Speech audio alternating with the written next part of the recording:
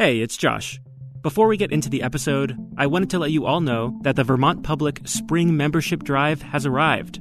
Donations from folks like you make everything we do here possible. If you want to help support our people-powered journalism, be sure to make a donation in any amount by March 16th by going to bravelittlestate.org/donate. And as always, thank you for your support. From Vermont Public, this is Brave Little State. I'm Josh Crane. And I'm Liam Elder Connors. It's a warm, muggy morning in early August when I meet up with Michael Ruggles. We're in downtown St. Johnsbury at the Welcome Center. When we get walking, I'm all ready to roll. Sure. So. We head down to some trails on the banks of the Passumpsic River. It's a place where people experiencing homelessness often pitch tents, which is something Michael knows firsthand. But there is a spot down by the river that, in fact, I put my tent there when I first got into St. Johnsbury. How long ago was that? Well, right at the beginning of the pandemic. Michael grew up in East Haven, a small town in Essex County with a population of about 200. He lived in a place called Lost Nation, which Michael says was a hippie community. Michael says he loved growing up there, but his father had a temper, so when he was 18, he joined the military. Yeah, it was mostly a way to just get the hell out. But that was the wrong reasons to go in the military, Well, I should have known immediately because, I went from a place where someone was screaming in my face all the time to a place where someone was screaming in my face all the time. Michael left the military and was homeless, the first of many times in his life when he didn't have any permanent shelter. It's been a series of couch surfing and staying with friends, and it's been kind of a recurring theme. Right before the pandemic, Michael was going to school at Lyndon State College, now called Northern Vermont University, when his money ran out. He lost his dormitory housing and ended up sleeping in his car. Eventually, he pitched a tent in St. Johnsbury, down by the river, pretty close to where we're standing. How long were you tenting here for? Only a few days, actually, and then NECA got me into the hotel program. NECA, that's Northeast Kingdom Community Action, is an anti-poverty nonprofit in the region. And the hotel program Michael's talking about, that's a statewide initiative used during the COVID-19 pandemic to shelter Vermont's homeless population. Basically, the state rented rooms at private hotels and motels for unsheltered Vermonters. This emergency housing program existed before the pandemic, but it was more limited. People could only stay for a certain number of months per calendar year, usually between 1 and 3, depending on their situation, though the limits were waived during the cold winter months. When the pandemic hit, the state expanded the program, using an influx of federal money. The old rules limiting how long people could stay were suspended, turning what had been more of a temporary shelter program into something that felt more permanent. At the height of the pandemic, there were 2,000 households sheltered at motels around Vermont. More than 12,000 people have moved through the program in the past 3 years, including Michael Ruggles. He spent about 2 years at the Fairbanks Inn in St. Johnsbury. A few months ago, he moved out into his own apartment with the help of a local nonprofit. Mentally, it's a huge relief. Just knowing that I have a place to go back to where my stuff is. Not everyone has been so lucky. Vermont is in the midst of an acute housing crisis, and affordable housing is extremely scarce. At the same time, homelessness has increased. Vermont has the second highest rate of homelessness in the country. And this summer, the federal funds used to operate the expanded motel housing program ran out. So the state reinstated a version of the original rules that limited how long people could stay in the program. In June, about 700 people were kicked out. Evictions will move forward. Around 760 households are set to be evicted. The pandemic-era expansion of the hotel-motel voucher program is ending. Everywhere I went, people were packing up and wondering, what's next? Part of the first phase of people who now don't qualify for emergency housing. But before more people lost their housing, lawmakers reached a deal. Anyone still in the motel program could stay until April 1st, 2024, or until they found alternative living arrangements. That deal wouldn't apply to new people who entered the program. The legislature will likely debate the future of the motel housing program next year, which leads us to today's question. Rather than renting out rooms in privately owned motels, could the state just buy the motels instead?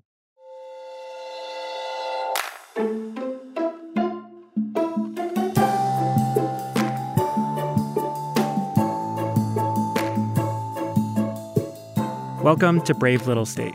Here on the show, we answer questions about Vermont that have been asked and voted on by you, our audience.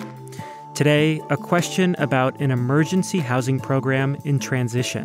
What would the impact be if the state were to purchase, instead of renting, the motels being used to house people experiencing homelessness?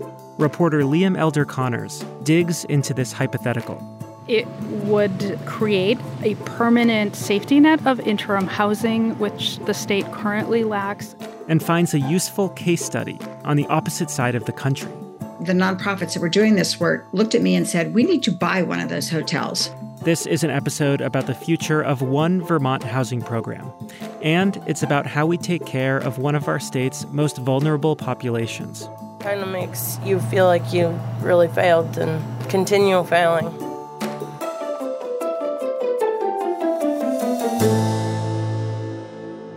We're a proud member of the NPR network. Welcome.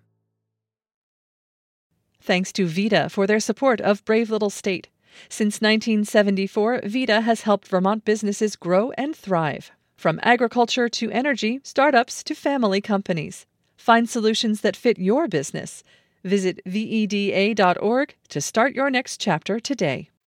And Sunset Lake CBD, a farmer-owned business crafting CBD products right here in Vermont. Learn more about their sustainable farming practices, delivery options, and how to support local farmers at sunsetlakecbd.com. Today's winning question asker is Daniel Luttrell. He grew up in Bethel, went to the University of Vermont, and spent about 15 years in Burlington. And this isn't the first time we've met. Did we talk years ago for a Brave Little State? We did. It was the, I was one of like a million people that asked the question, but it was where young people leaving the state. Daniel's currently in Florida for graduate school, but he still keeps an eye on what goes on in his home state, in part by listening to The Frequency, Vermont Public's daily news podcast. Daniel says during the pandemic, he heard a lot about how Vermont was using hotels and motels to shelter people. And he heard the state was using a lot of money to do it. Because they're saying, like, it's this many millions of dollars per month to run this program. In my head, I'm like, okay, well, that's probably the cost of one motel, maybe two. Every time I heard the dollar figure in my head, I was just like, can't we just buy them? Over the past 3 years, the state spent about $5.3 million a month on the program. Daniel thought that if the state owned some of the motels, it could do a lot more to expand services for people. And somehow the state could officially manage this program and maybe have enough social workers, case managers, other social services involved in the program to make it a bridge or a stepping stone for people to get out of, experiencing homelessness. Maybe I'm just dreaming big and being super positive and ideological.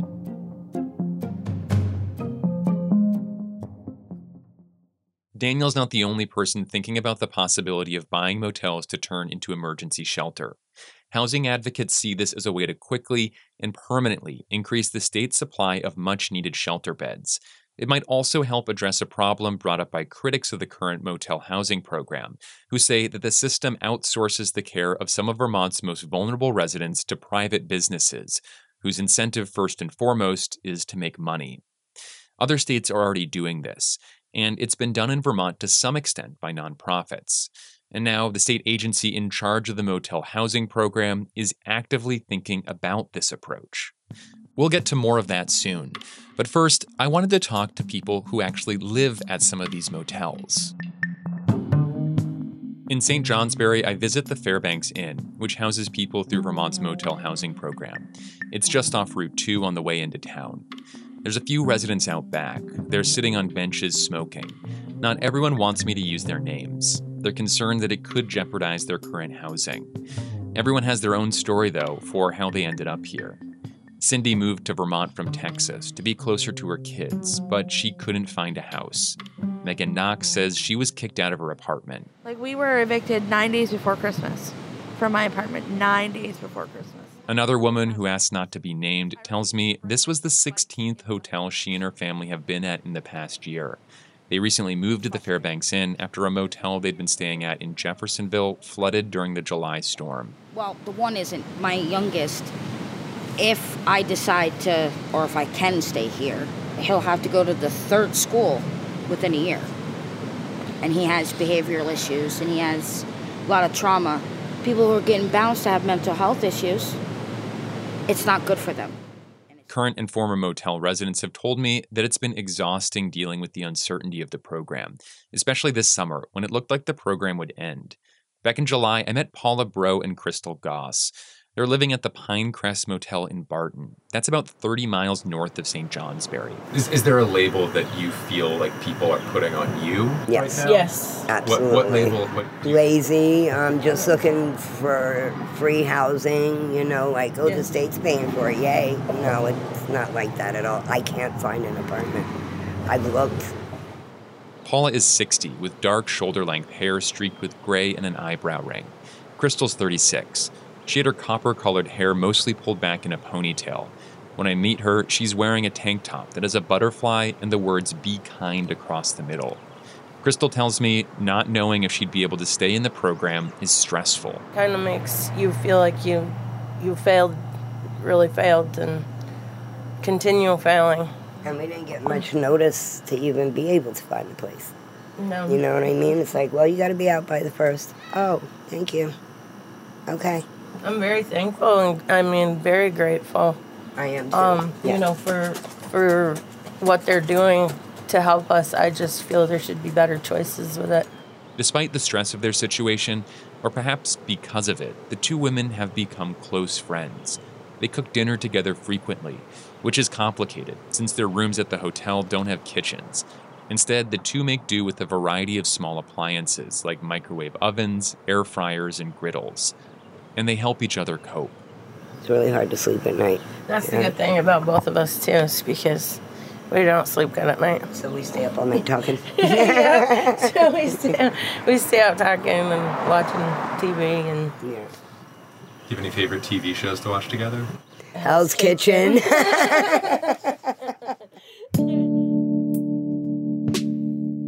When I first met Paula, she was getting ready to leave the motel. Not because she found housing, but because the state changed the program's rules. She'd have to contribute 30% of her monthly income to help pay for her room. Paula, who's on disability, would have to pay $500 a month, and she'd have to move to a smaller room. She says after paying for her housing, her car, and food, she wouldn't have much left. It's been like a month or so. How are you doing? Hanging in there. Yeah. Since I last saw Paula, she'd moved into her ex-husband's place in Orleans. I sat with her on the porch, along with her dog Cujo, a Pomeranian and rat terrier mix. You tell him, Cujo. Paula says moving into her ex's place has been okay, but it's not ideal. Their dogs don't get along.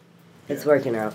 The dogs are doing okay? We have to, we'll let him out, and then we'll put his dog away for a while, and then we'll put him in the bedroom. I'll go sit with him, and we'll let his dog... Yeah, because, no, they don't get along. Yeah. But we work it out. I reached out to Paula because I wanted to know what she thought about Daniel's question.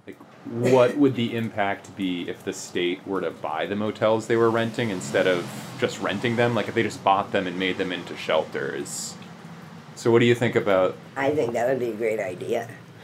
I do. I think it would work out a lot better because they would be handling it more than the state saying, now you have to do it this way or that way, and the rules change all the time, and you're complying, but then boom, the next day they're different. So it's hard to keep up with them. And I wound up having to move out. It's been okay, but it was still devastating a little bit.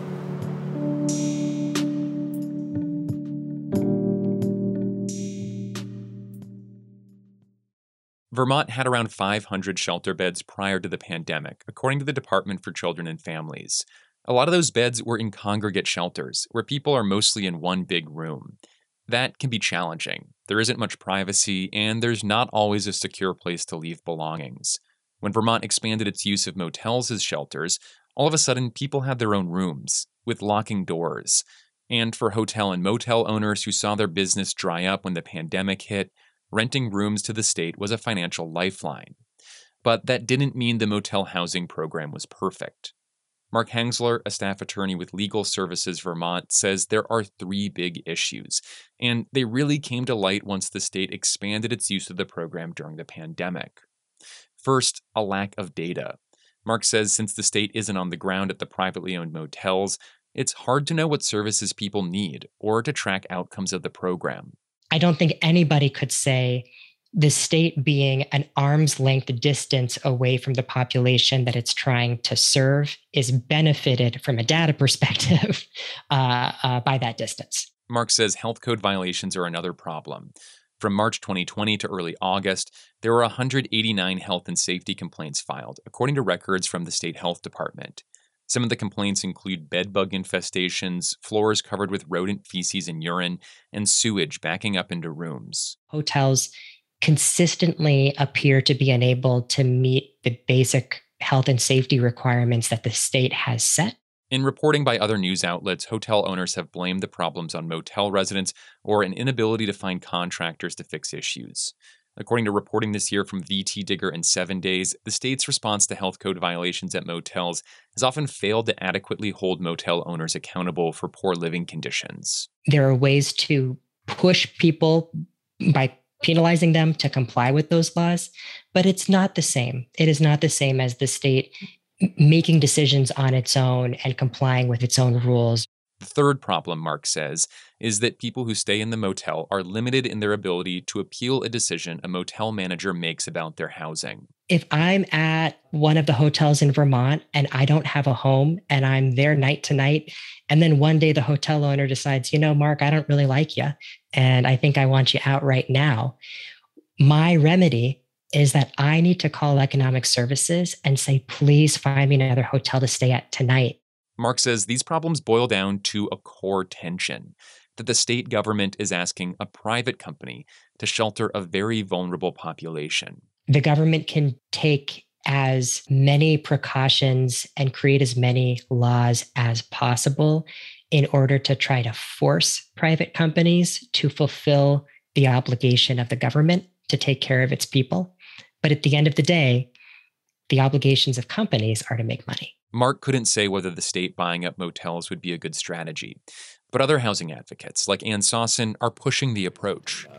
It would be really transformative. Ann is a public health practitioner and researcher at Dartmouth College. She says Vermont needs a better plan to address its unhoused population, which has been growing in recent years. Vermont's homelessness rate has increased 151% since the start of the pandemic. It's the second worst rate of homelessness in the country, according to a recent federal study. And this year's annual point-in-time count found nearly 3,300 Vermonters experiencing homelessness, an increase of 515 compared to 2022. Some housing experts say Vermont needs to add between 30 and 40,000 more homes by 2030 to meet the current demand. Ann says converting motels into shelters is an important stopgap solution. It would create a permanent safety net of interim housing, which the state currently lacks, and address the gaping need for a bridge between unsheltered homelessness and permanent housing solutions. Some Vermont nonprofits have done this, buying motels and turning them into housing or shelter. Ann says that's good, but there needs to be a more concerted and statewide effort. We have a lot of evidence about the solutions that work. What we lack right now is political will to translate them into practice in our state. That might be changing. We definitely have to rethink the way that we're doing this. Chris Winters is the commissioner of the Department for Children and Families, the agency that runs the motel housing program.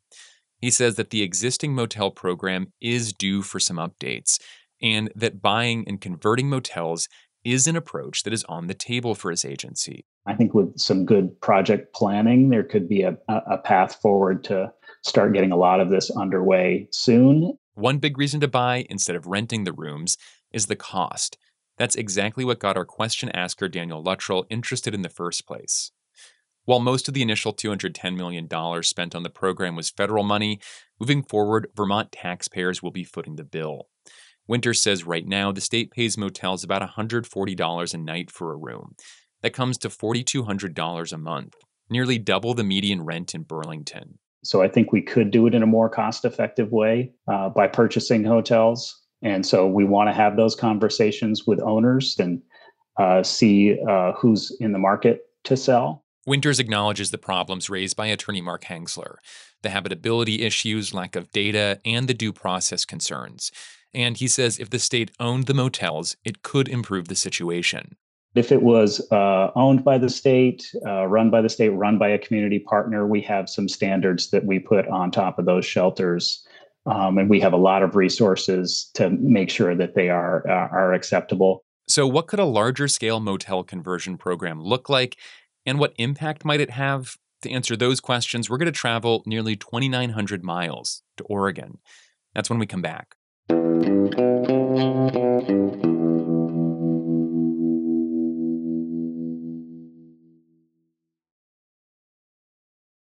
When the pandemic hit in 2020, both Vermont and Oregon turned to motels to house people experiencing homelessness.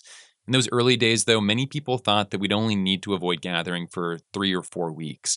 But as you probably remember, we quickly realized that we'd need to keep social distancing and isolation measures in place for a lot longer. The nonprofits that were doing this work looked at me and said, we need to buy one of those hotels. This is Oregon State Representative Pam Marsh, a Democrat. Because we'd seen how much it meant for people to be housed even just for 3 weeks, to be able to close the door and put their stuff down and start to think about how to pull their lives together. Other organizations around Oregon were starting to think the same thing. So Marsh started working on a proposal. Then massive wildfires hit Oregon, devastating the area that Marsh represents in the legislature. More than half of the 4,000 housing units lost statewide in the fires were in Marsh's community. And what that did was really make it much more clear in communities that already had a housing crisis and now had the loss of units due to wildfire, that there was no time to waste, that the state really needed to step up. Oregon Community Foundation, a nonprofit that runs a number of statewide grants and scholarships, was tapped to administer the program. The group would dole out money for motel conversion projects that were pitched by local municipalities, county governments, and nonprofit organizations. Initially, Oregon lawmakers put $65 million from the state general fund into the initiative, known as Project Turnkey. That initial funding created 865 housing units across 19 shelters, all in under 7 months. After the success of the first round, the Oregon legislature approved another $50 million for Project Turnkey in 2022. That added hundreds more units to the state's shelter system. The total is 32 properties around the state of Oregon. Megan Loeb is Senior Program Officer with Oregon Community Foundation. They're in 18 counties out of our 36 counties. It is increasing our shelter capacity by about 1,400 units of housing. So this has increased our shelter capacity by 36% in our state. Megan and Marsh, the state rep, say there have been challenges. Sometimes it was hard to find motel owners willing to sell at a reasonable price. Other times, properties weren't in good enough shape. Sometimes neighbors weren't happy about the proposals. Zoning also presented a barrier, though the Oregon legislature passed a bill in 2021 to ease zoning regulations around motel to shelter conversions. And while Project Turnkey did increase shelter capacity, Oregon needs more, and affordable housing units are still scarce, says Representative Marsh. That's actually a big logjam right now in a lot of communities, is we can get people into shelter, we can put them into Project Turnkey. Can we transition them to something after they've stabilized? That is an enduring challenge in many places.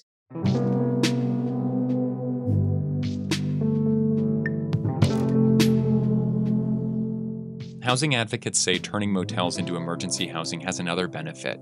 It gives you a structure that could eventually become permanently affordable rental units. That approach has been used in Vermont. At the very least, you can sort of tell me a little bit first off about what we're looking at here. Sure. So this is the second Ho-Hum Motel, same owner. We bought one on Shelburne Road a bunch of years ago and converted that for folks who were formerly homeless, actually, folks who were chronically homeless. Michael Monty is the CEO of Champlain Housing Trust. We're at the site of CHT's latest motel conversion project. The nonprofit bought the Ho-Hum Motel in South Burlington in 2020 to serve as a quarantine spot for homeless Vermonters during the pandemic. Unlike Oregon's Project Turnkey, which was focused on creating shelter beds, this CHT project will turn the former motel's 32 rooms into 20 permanently affordable apartments for people exiting homelessness. Since the 1990s, there have been 13 motel conversion projects, including the Ho-Hum Motel, that have been funded by the Vermont Housing and Conservation Board, a quasi-state entity that invests public money into affordable housing development. And many of the motel projects were done by Champlain Housing Trust. Maybe do you think we can try to go to show me a Let's little see bit? If somebody yells at us. Yeah. I mean, we walk over to one of the buildings where Monty shows me some of the work they've done. Basically, the plan is to turn 2 former motel rooms into 1 apartment. Monty says to do that, they cut a hole between the 2 rooms and use the bathroom plumbing of 1 room to put in a kitchen. And it's just like, boom, there it is. And, from a cost perspective, this is so much less expensive than new construction and a lot quicker, too. So I think that looking at this model as an opportunity to get units online is a smart move. That's why Bob Peters, CHT's contractor, walks over as we leave the unit. Is it going okay? Yeah, it's going great. Going to be done soon? Yeah. He's done a few of these projects for CHT, and it's pretty straightforward. What are you working on today for? Everything. Yeah, the outside, because we have no rain for once. So we're trying to get the whole crew here painting. No rain for one day. So we're trying to get the painting done, but all the rough and the Monty says more motel conversions could be a good way to boost the state's shelter capacity. But he says there should also be a plan for the long-term use of the facilities, like eventually turning them into apartment units. Longer-term I think housing. the long-term use is really, really critical. I just think from an investment perspective, because... Another consideration, Monty says, is the cost of running the shelter once you buy it. Buying it will reduce the cost, absolutely. It's a smart move to be able to do that. But there is then the next step, which is who's going to pay for the motel stays for the individuals who are there, and who's going to pay for the services. And that has to be really... Staffing shelters made from converted motels has been an issue in at least one case.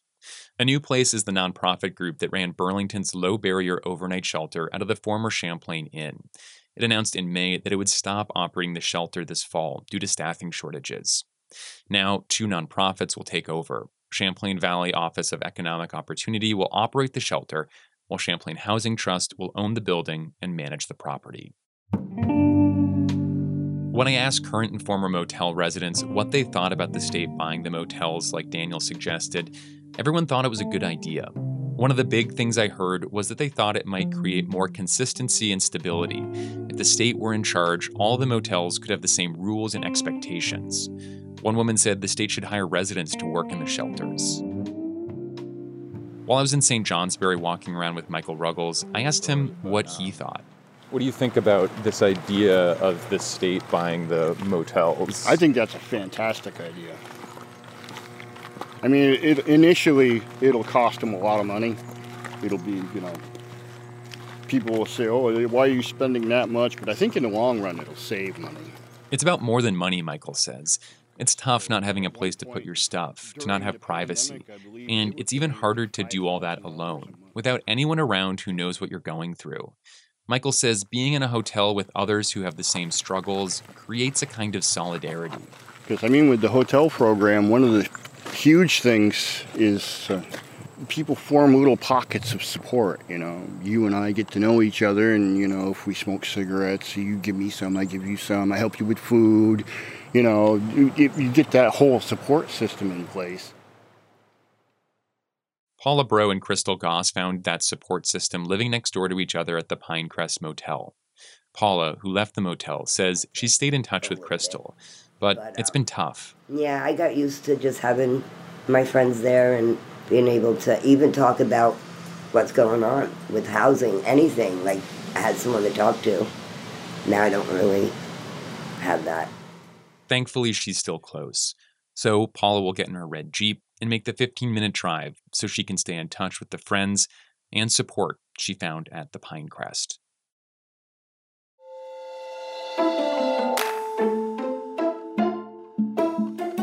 Thanks so much for listening to the show, and thanks to Daniel Lottrell for the great question. To see photos from Liam's reporting, head to our website, bravelittlestate.org. While you're there, be sure to sign up for the BLS newsletter. We're also on Instagram and Reddit at BraveStateVT. This episode was reported by Liam Elder Connors and produced by Sabine Pooks and me, Josh Crane. I also did the mix and sound design. Additional support from Sophie Stevens. Angela Evansy is Brave Little State's executive producer. Our theme music is by Ty Gibbons, other music by Blue Dot Sessions. Brave Little State is a production of Vermont Public. If you like our show, you can make a gift at bravelittlestate.org/donate, or leave us a rating or review on your favorite podcast app.